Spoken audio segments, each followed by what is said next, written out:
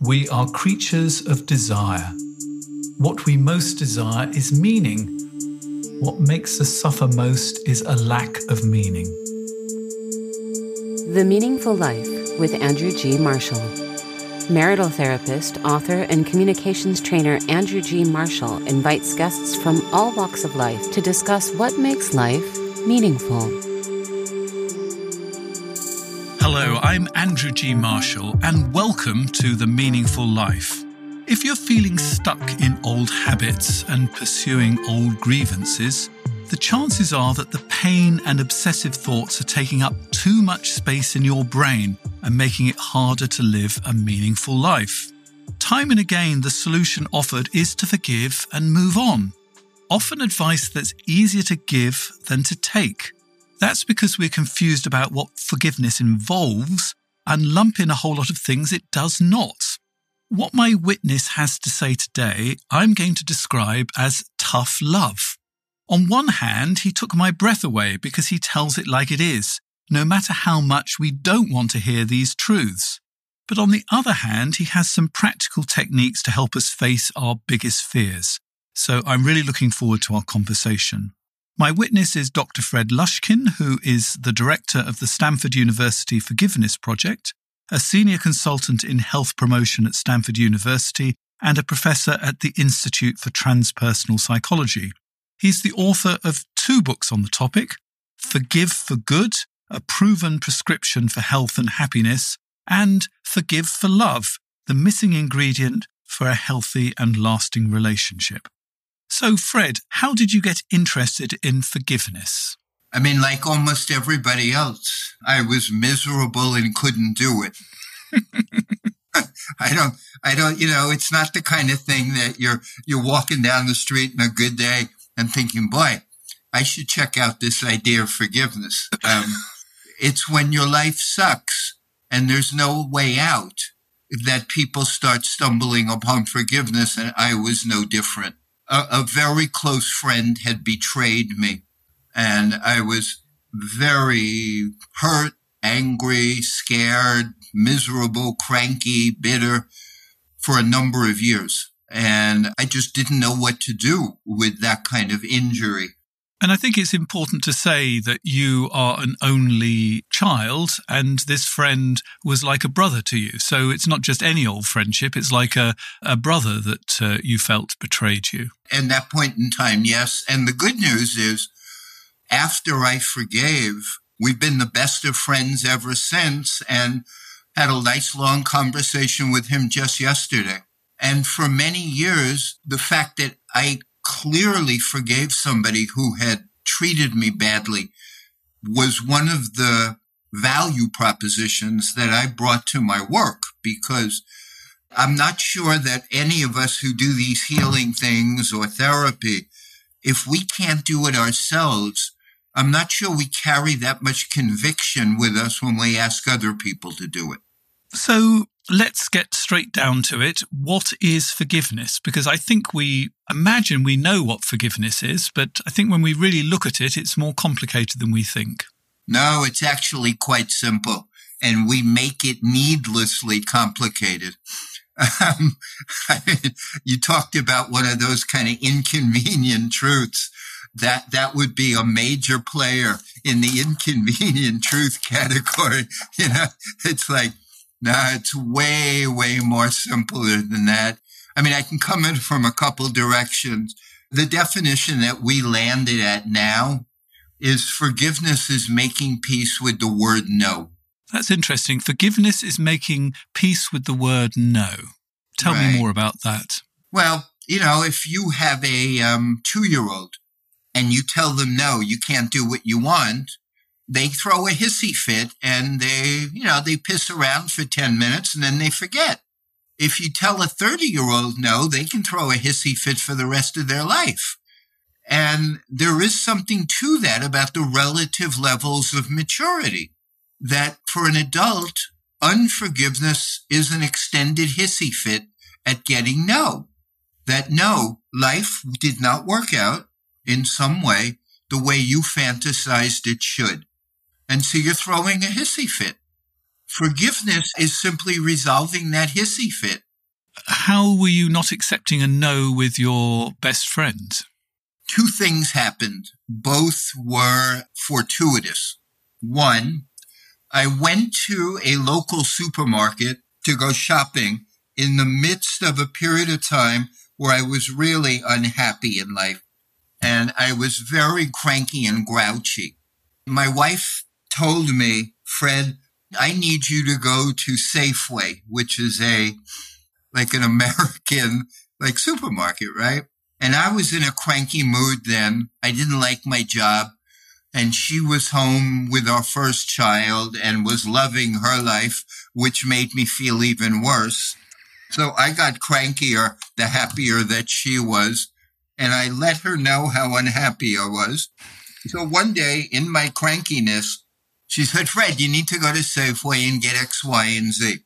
So I said, no, I'm cranky. I want to go to Albertsons, another supermarket, and I'll get X, Y, and Z there, but Albertsons is closer, and I don't want to deal with the crowds, blah, blah, blah. She tells me, Fred, you have to go to Safeway because one of the items is not out Albertsons. So I go to Safeway. I'm cranky as hell. It's around Christmas time. So I'm parking a mile away, this enormous shopping center. I'm walking to Safeway with steam coming out of my ears about poor me, that nobody knows, my misery, all this self-indulgent nonsense. And I walk into Safeway and they don't have the item that my wife told me I had to go to Safeway for. So I go right to the shelf and they don't have the item. And my finger goes up. It's like, screw you. But for 1 second, the veil lifted, the misery veil and the self-pity veil. And I stopped and saw that I'm in Safeway where I have opportunities that the most abundant human beings in the history of the planet didn't have. And here I am walking into Safeway miserable. So I healed myself pretty much in that moment, not completely, but 75% of my crankiness went away by recognizing how much I wasn't seeing by being unhappy. I took responsibility for what I was seeing. Being still an obnoxious New Yorker, I ended up going to Albertsons, getting her the item that she needed, coming home and handing it to her and saying, look, I had to go to Albertsons, but I was done being a cranky person. That transformed my grudge. I realized that the only reason that I held on to the grudge against my friend was because I had gratitude impairment, that I had DSM-GID, gratitude impairment disability. And I saw that was actually my problem, not what he did. That, wait, I have a baby, I have a partner, I have a job. Why am I giving him so much power over me? So what I realized at that moment was I have more control over what I obsess about and how I see things. So I could make peace with the fact that he didn't give me what I want. That was one piece. The second was I'm a long-standing CBT therapist. I attended the Albert Ellis Institute in Manhattan, got trained there 30 years ago. I started to poke a little bit around in CBT with me now that I was open to having a brain back. And I said, so Fred, what does your friend actually owe you? And I said, nothing. So you made all that up about how he should be your friend, about the way he should be your friend, about everything that, is right. Albert Ellis calls it masturbation. So I looked at that and I said, and wait a second, Fred, what kind of friend were you? He did bad, but did you wish him well? No. Did you say nice things about him? No. So you were no better friend than he was, even though maybe he took the first shot. So deal with this. Like, deal with the fact that you're as human as he is, and that you both screw up, and that you can again make peace with your actual life, which is not that everything works out the way you want. So those were the two instigating factors of the Stanford Forgiveness Project. And I like a particular quote of yours that sort of tells us this. Forgiveness is about our healing and not about the people who hurt us. And I think that is really important. I'll say it again. Forgiveness is about our healing and not about the people who hurt us. And one of the problems is we think it's about the people that hurt us rather than it's about us, isn't it? I'm going to say it's about the relationship between us and other people, and how we want to frame that relationship from our perspective.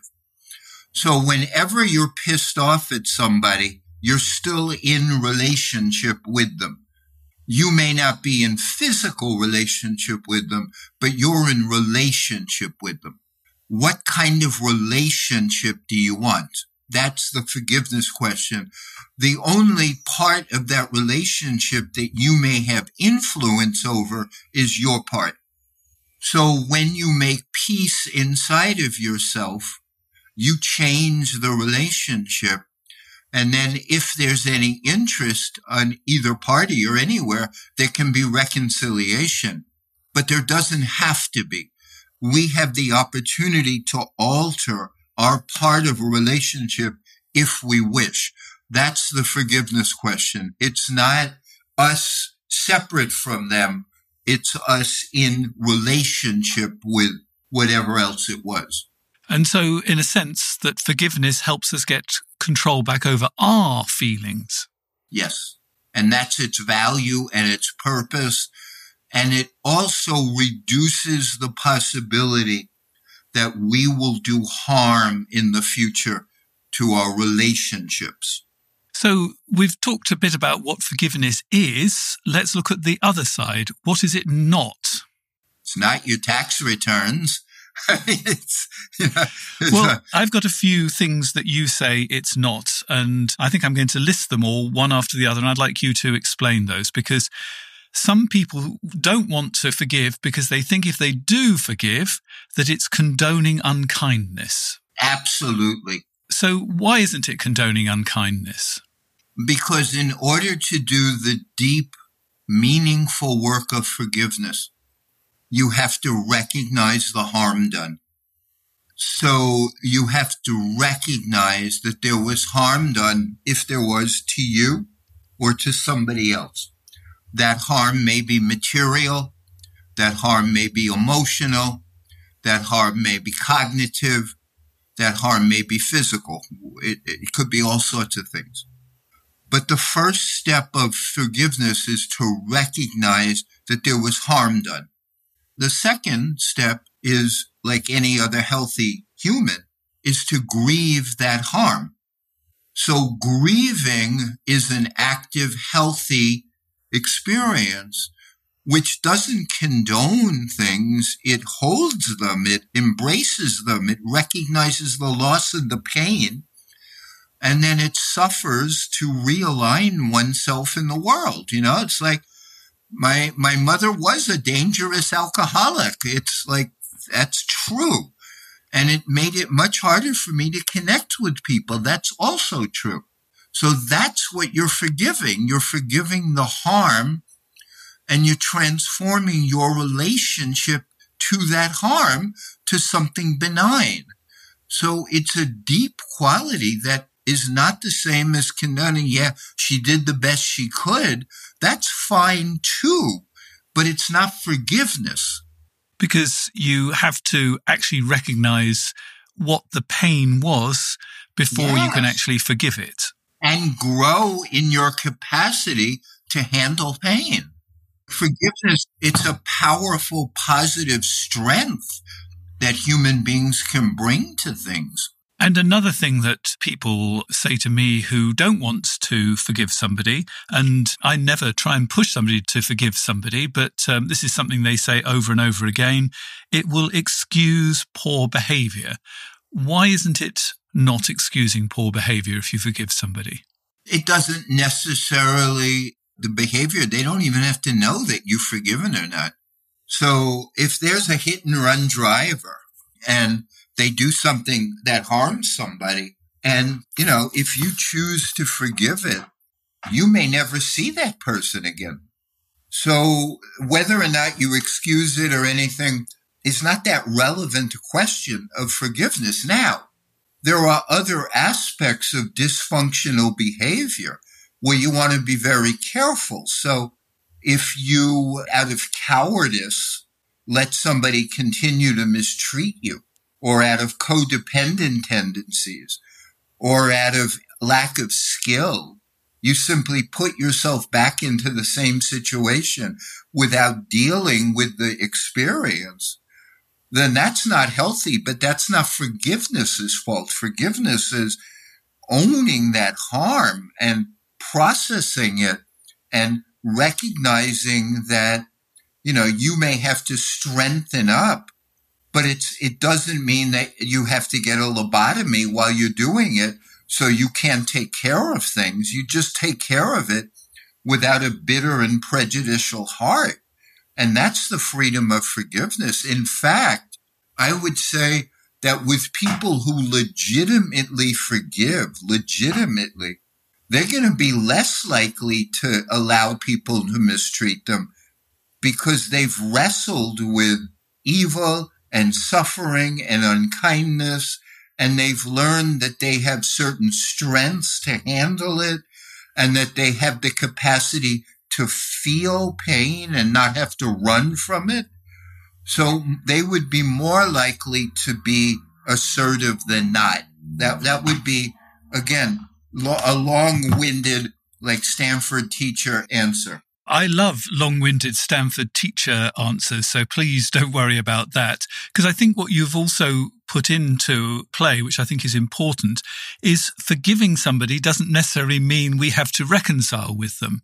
You can forgive them and think, actually I forgive you, but I don't want to have anything more to do with you. So it could mean reconciliation, but it doesn't have to mean reconciliation, does it? I mean, I know you do couples work, so the metaphor that I use most often is somebody has an affair. Partner X has an affair. Partner Y gets furious and hurt legitimately. And 6 months later, partner Y says, I've wrestled with it. I understand why you did it. I forgive you for it. I recognize that probably our marriage wasn't as good as I hoped, but I don't want to give our marriage another shot. But, I'm not furious at you, and I understand, but I don't want to do this again. So that's forgiveness without reconciliation. Then there's literally millions of couples who come home every day and sling insults at each other.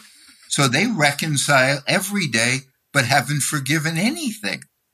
So that's how I describe it in a very simple terms. And the other thing that I find that people have against forgiveness is that they think that if they forgive, it means there's been no consequences for the other person, that somehow if they've treated you badly, there has to be consequences. Well, that's the ages-old human dilemma of whether or not to take revenge and try to make somebody else suffer because you suffered. And so what you're really looking at is not necessarily forgiveness, but a person's inner dilemma about how much payback they want to do. The issue with that is you'd probably want more to differentiate forgiveness with justice, which is you can forgive somebody fully and still take them to court or press charges. Or again, in a marital situation, I can't tell you how many people I have said, forgive the bum, but make sure he pays child support. It's like they're not the same thing. And the problem with unforgiveness is it is such an antagonistic way that it's really hard to rely on an angry inside to make good decisions. Like, we don't realize how warped the perspective of anger and self-pity, how badly they make us make decisions about what the right course of action is. So if you have a decent marriage and somebody makes a major mistake and you've been married for 15 years, forgiving that is probably a much wiser course than not. If you've been married for 2 months and it's been bumpy and you find out that, they really screwed up, it's a very different decision, but you want to have your wits about you, not just be consumed by anger or not even be that interested in how angry you are, because that's not going to help you make long-term discernment. So what I know with people, the way you're referring to, is the general human tendency to exaggerate the benefit of anger and self-pity and minimize anger and self-pity's cost. Oh, that's good. Say that again. That in their algorithm, people love to investigate the benefit of being angry or full of self-pity. Well, I'll make them suffer, or, I'll never speak to them again and I'll ruin my life, or, my partner stinks, so one day I'm just going to clean out all the furniture and boy, will they suffer. So they mull over the benefits of anger and self-pity. What they don't do is investigate the costs of it, of anger and self-pity. And so they think it's free. And it ain't free, is it? And it sure isn't. I would say it's not just not free, it's actually poisonous as well. I mean, I've heard it said like this. It's a bit like drinking poison yourself and expecting the other person to throw up. So you asked me at the beginning, what's the definition of forgiveness? There's a bumper sticker here, or was, written by a woman whose daughter was murdered. And the bumper sticker is, forgiveness is giving up all hope for a better past. That's very deep, isn't it? That's what we're dealing with here. And when that hope is fueled by anger, it leaves consequences in its wake. So if in a couple, both people are angry, they tend not to recognize the harm that they're doing to the relationship because they feel justified. They don't recognize how that prejudices their other relationship. If you're angry, you can't necessarily turn it off when something else happens. With self-pity, they don't recognize how much that distorts their view. My husband doesn't love me, my partner doesn't love me, but you become over receptive to slights when you practice self-pity. So all these things are missing from their algorithm of should I forgive or not. So you've got 3 core components of creating a long-standing hurt and grievance, and these are just so truthful, but we don't want to see them. So I'm going to give each one of them a little bit of time for you to explain, because I think they're so important. So the first of the core components for these long-standing hurts and grievances is exaggerating a personal offence. And I mean, there's lots of things that are painful. If somebody does say they're going to do one thing and they do another, it's actually painful. But often we exaggerate that pain, don't we? I mean, you've told me you've been a couples therapist for a while. 35 years. So you know that more often than not, partners offend each other more that they're trying to do something for themselves than against the other partner. Yep.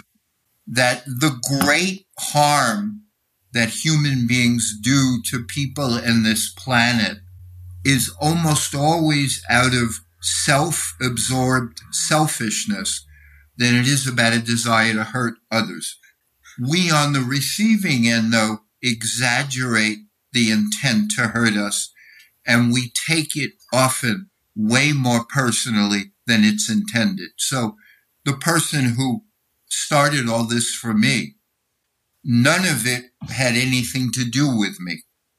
I was just collateral damage to their misguided attempt to make themselves happy. That's more common than anything else. Most affairs are misguided attempts to make themselves happy. Some of them are punishment, and some of them are kind of payback. You've treated me terribly, so I'll treat you terribly. But more of them are just, I'm not happy. I don't know what to do about it. So I'm going to try to make myself happy, even if my methods are stupid. So the person who's the victim, so to speak, in this, doesn't see this. And the second sort of component for creating a long-standing hurt or grievance is blaming the offender for how you feel. Now, if somebody's hurt us, it's okay to feel angry with them, isn't it? I think one of the great weaknesses of therapy is an exaggerated interest in people's feelings without recognizing the potential for enormous cognitive distortion. One of the basic, distortions is because I feel something, it needs to be true. And so therapists, unless they've been well trained in cognitive techniques, can't help people easily separate out accurate cognitions from inaccurate cognition. So, the mind reading and the catastrophizing. So yes, as a therapist, you want to help people experience what they're feeling. But if you don't challenge some of the assumptions under that feeling, they're going to exaggerate their feelings and then blame them on something. And usually they blame them on some offender, or like this person or that person or my stupidity or this person didn't do it. And then they give that offender enormous power over their moods and mind. And so they no longer then are responsible for the conduct of their life. Well, the reason I can't make a relationship is because my parents fought all the time and they didn't love me. So that's a pretty normal thing, even though it's bullshit. The reason I can't make a relationship is I had pretty inadequate parents, and then I spent 15 years blaming them. And despite the fact you had an alcoholic mother, you've been able to make a long-standing relationship, I understand. Yes. Yeah. I'm shaking my head, but I realize that this is just an auditory thing. The other place is physiologically. If we're upset, we're also physiologically aroused and upset. And we give other people and the past way too much control over our nervous systems. And that is a real danger for our well-being. So the final part of this is you create a grievance story. Yes. Tell me about that. The grievance story is simply the story we make up to codify the fact that it was meant to harm me, and it's not my fault that I'm all bent out of shape about it. And so we turn that into a narrative to tell ourselves and the rest of the world why we can't cope with our life. And once that story gets embedded, that becomes the grievance story. It's not an accurate perspective. It's a protection against our inability to manage our experience. What I do believe is that grievance story is an essential part of grief, but is not helpful long-term as an explanation of why it is I'm not competent. So it's a placeholder so that we can deal with the fact that we're not competent.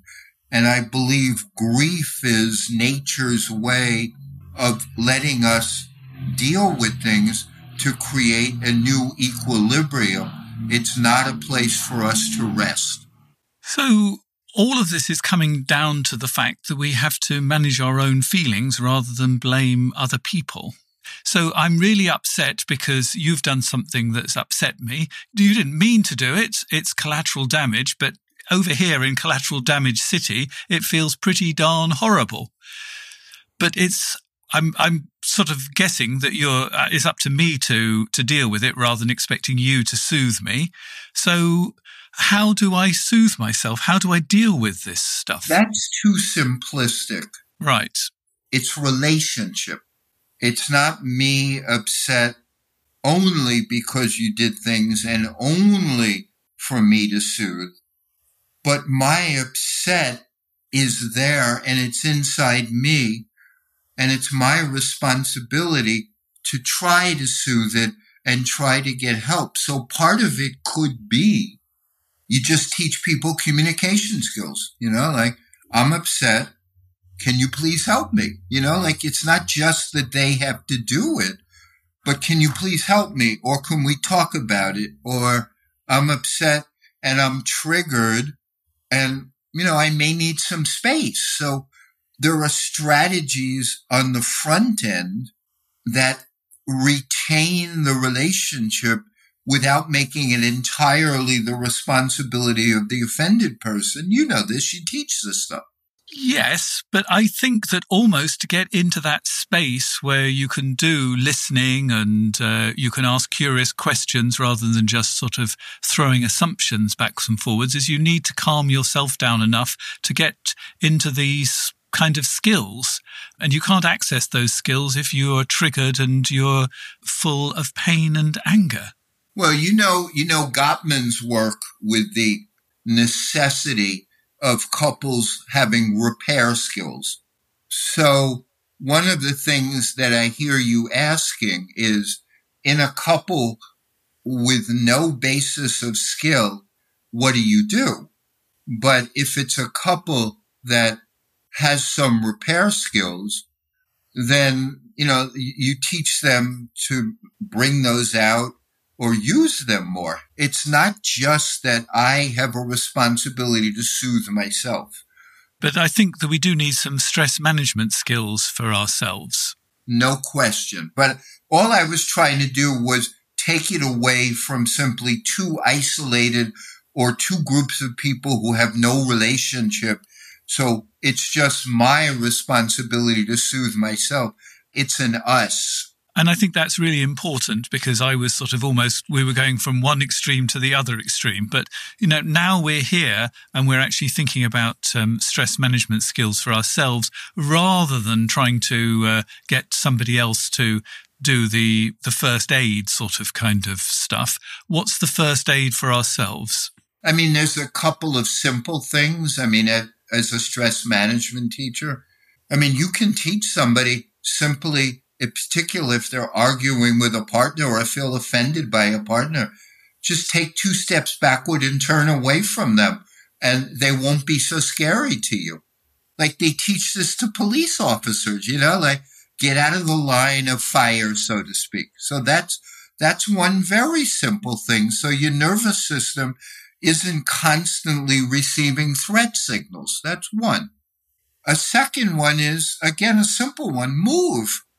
Walk away, do jumping jacks, whatever it is, just shake it out. So those are in the midst. I like the shaking it out. I sometimes get my clients to actually stand up, bend the knees and to shake. It really is just wonderful.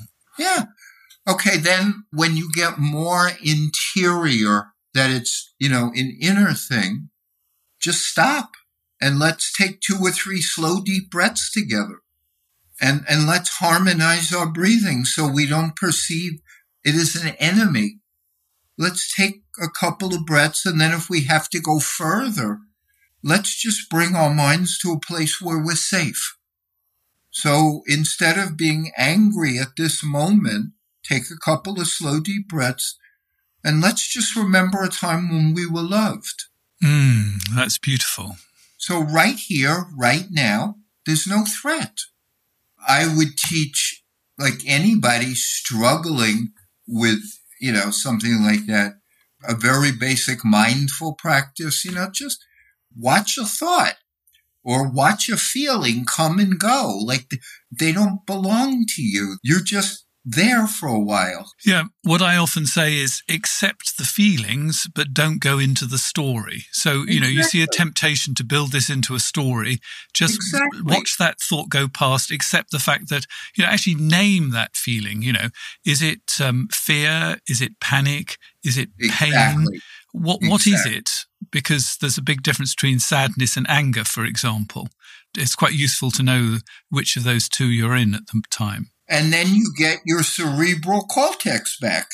Now, I've got 3 things that you say that we don't really want to accept, and I think is one of the things that these 3 things make forgiveness harder.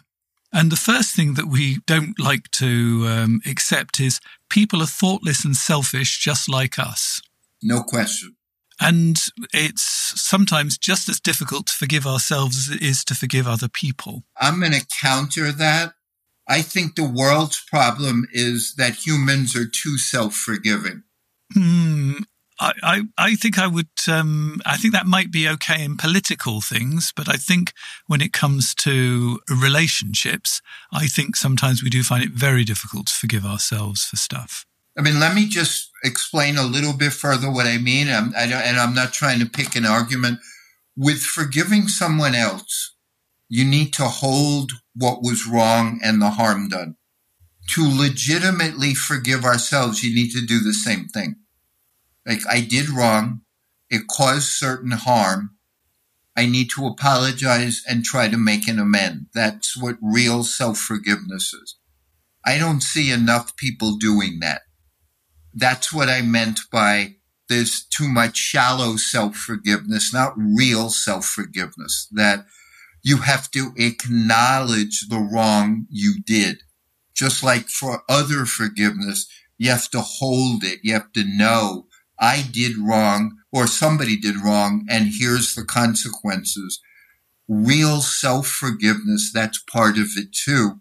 So with me, when I do work, I want to see couples or people have real regret, feel some guilt, have remorse, because those are healthy emotions.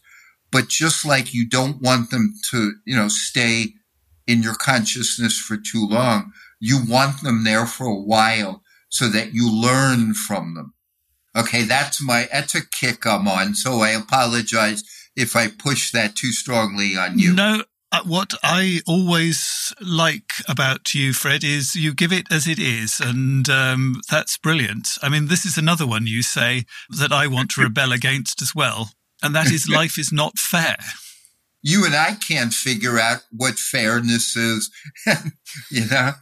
But I'll tell you how I use that. When we used to do a lot of trainings, there were people in the room at Stanford primarily who would say how unfair it is that, like, their husband had cheated on them, or, their business, somebody had stolen something, or, real things. Yep. And I remember stopping a class and saying, let's talk a little bit about fairness. You're in a room here at Stanford University, one of the world's top universities. It's a beautiful day outside. You have food, clothing, and shelter. So right now, just in those parts of conditions, you have a life probably in the top 10% of human beings who have ever walked on this planet. Is that fair? I don't think you actually are interested in fair. I think you're interested in you benefiting. I don't think fairness is important to you. I don't think you have even the slightest shred of interest in fairness. I think you only bring up fairness when you don't get more. Oh, Fred, you're just so wonderful. But you get what I'm driving at, right? Oh, here we are. I do. It's just it's so real, but it's tough. It's tough. We all have 3 squares a day. We have food, shelter, clothing. The people in the Bay Area can take vacations, and they're complaining to me that life isn't fair, and I'm agreeing with them. And here's the third one. We have to accept our own vulnerability and that we cannot control our loved ones. And often a lot of our grievances are, we believe that because we love them so much, we ought to be able to control them, because if we can't, we might get hurt. In fact, we will get hurt, whatever happens. Andrew, the one that you just talked about, the vulnerability, is the crucial issue in all of this. Human beings are legitimately anxious and scared almost all the time, because at some part of us, we know how vulnerable we are. And we spend a good part of our life trying to deal with that, often unsuccessfully. And one of the ways that we try to master our vulnerability is by holding grudges. Another way we try to master our vulnerability is by making up all these rules in our head about how life should be. So we make up these rules so we don't have to live with the uncertainty. When those defenses fail, that's when we're really scared and when we're really at risk. And it's the reason why forgiveness is so difficult, is because grieving deals with our vulnerability and grudges try to mask that vulnerability. And so healthier people grieve and more fragile people hold grudges. And it's tough work forgiving, but I think we ought to raise up the benefits of it. What are the benefits of forgiving? Less stress, because you're not regurgitating the fact that you've been harmed. Greater efficacy and hope, because once you've handled life's difficulties, you have a greater sense that you can do it again. You've generally learned how to repair relationship, even if it's just in you. So you have greater relationship skills, and you carry with you a general sense of less threat, because you've checked in and recognized that even if you've been slammed, you can come out at some level with your heart still open. And so those are the benefits of forgiveness. On the negative side, or what they make you do less of, there's less blame, there's less victimhood, and there's less stress-related illnesses, and there's less of a sense, and this is the big issue for our world, there's less defending our cruelty because others have been cruel to us. That's the human's default. Like, my mother didn't love me, so I don't have to love. My partner was lousy, so I can do this. My boss is terrible, I don't have to do a good day's work.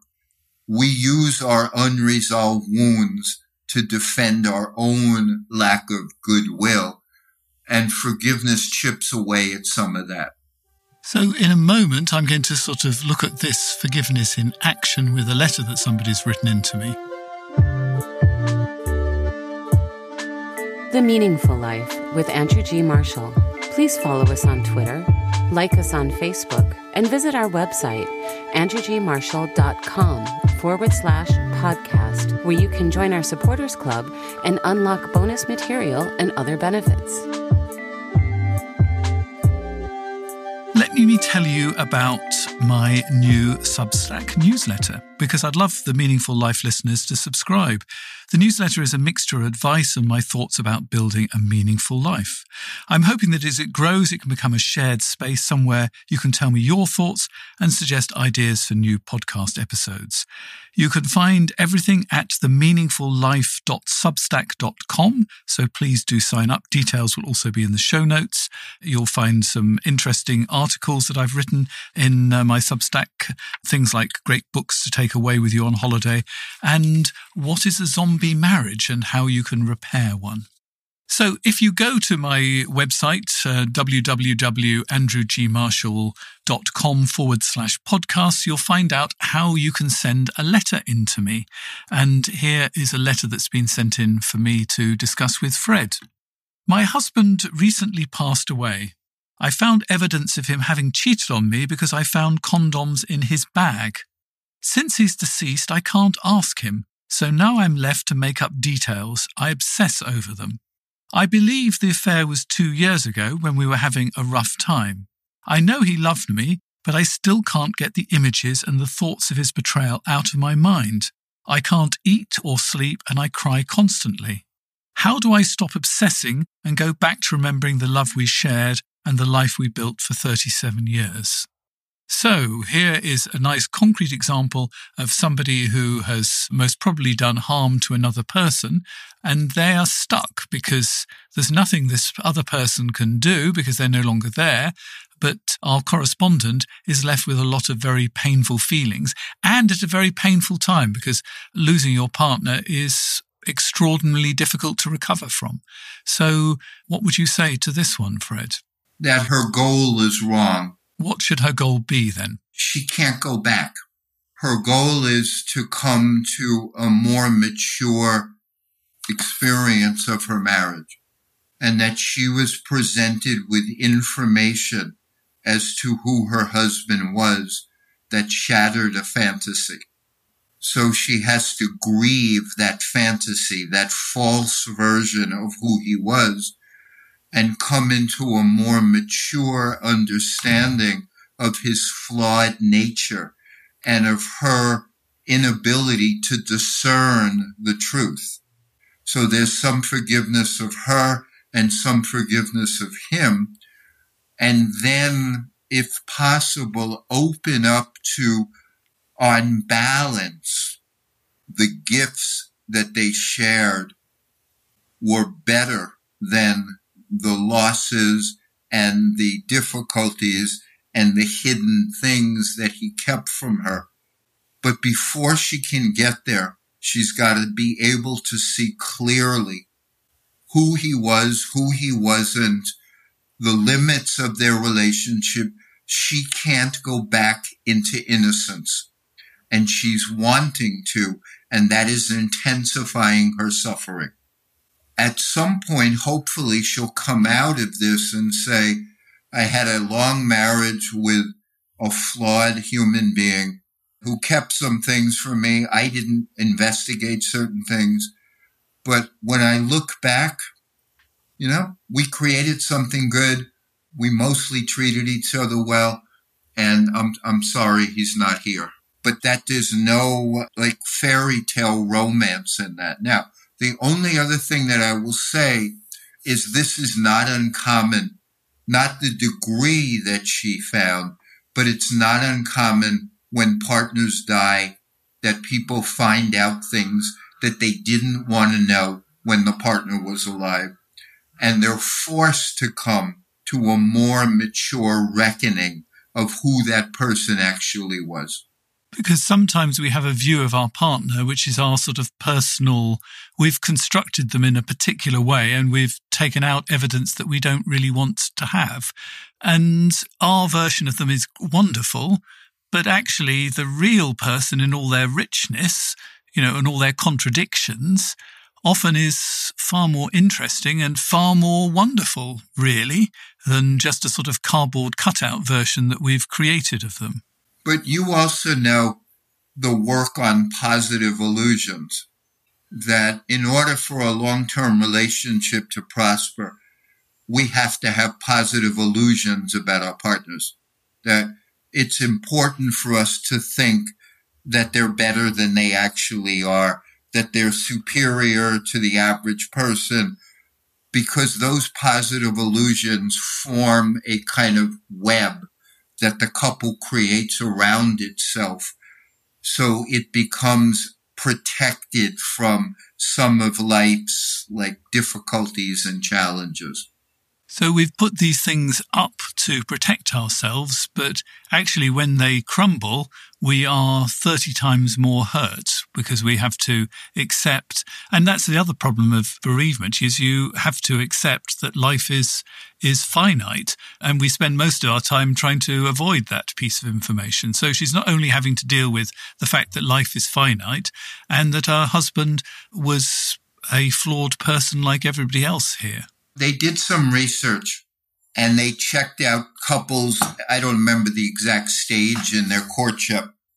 And they checked out whether people who knew really who they were marrying, but jumped in with awareness and a desire to see the best in their partner, did better than those in the marriage, than those who weren't able to see the partner's flaws. That a kind of informed consent and a desire to just say, hey, I chose them.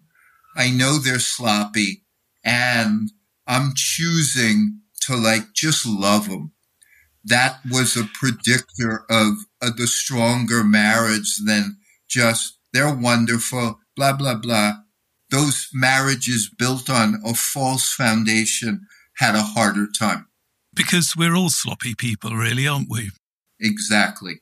And that's, I think, at least I hope, one of the strengths of this podcast is we're all here to show our sloppiness together. Thank you, Fred, for sharing some of your sloppiness with me today. As a witness on The Meaningful Life, I have to ask you, what makes your life meaningful? As I've gotten older, it's much more small things than any big things. I've achieved pretty much whatever I might need to achieve in a life, the big picture things. I've written best-selling books. I teach at a major university. I've raised kids. I've, had a successful relationship. So what gives meaning to my life? I can think, I'm just trying to go through the last week or so. So one moment that was meaningful to me was I was teaching a class at Stanford and someone asked a question and I recognized that I could give an answer to that very few people could give that answer to. Just at that moment, I had honed over 30 years an expertise, and I could use that expertise to help someone. So that moment had real meaning. Yesterday, I picked up my girlfriend's child at a shopping center. And on the way home, and we've been together almost 10 years, on the way home, I realized that this kid was not so young anymore. I've known her since she's been 5, and now she's 14. And I had this lovely exchange with her of, wow, I love the fact that you're now an adolescent, so I can make fun of you. It's like you're now a bigger kid, so we can kid.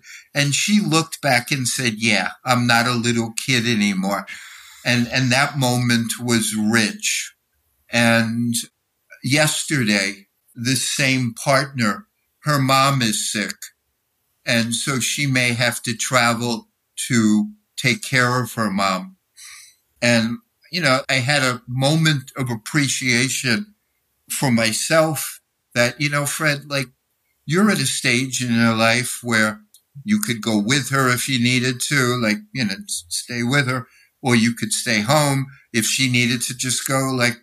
You have a freedom and you're cool. It's not that you need her to and so those were 3 moments of meaning, purpose, good feeling, I'm in relationship at the moment and I can contribute something positive. So that would be how I would answer that. Well, unfortunately, that's where our conversation ends, unless you are a supporter of The Meaningful Life. If you are, then you can hear the 3 things that Fred knows deep down to be true, and I'm going to go through his 9 steps to forgiveness as well. So if you'd like to become a supporter, the details will come in a moment. If you'd like to subscribe to the bonus material, there's a special button on Apple.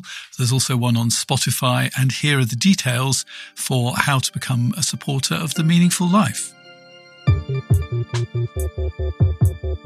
You've been listening to The Meaningful Life with Andrew G. Marshall. You can follow Andrew on Twitter, like him on Facebook, and please leave a review wherever you consume your podcasts.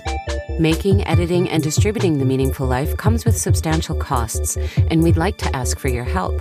Visit our website, andrewgmarshall.com/podcast, where you can join our supporters club and unlock bonus material for every program, send in a letter to be discussed by Andrew and his guests, and join a community of other people seeking to make their life meaningful. At the gold level, you get even more benefits. Production of The Meaningful Life with Andrew G. Marshall is by Michael Dooney. Social media by Madeleine Healy. Sound engineering and theme tune by Sebastian de la Luz Mendoza. And I'm Susie Colick. Please tell your friends and spread the word. Thank you.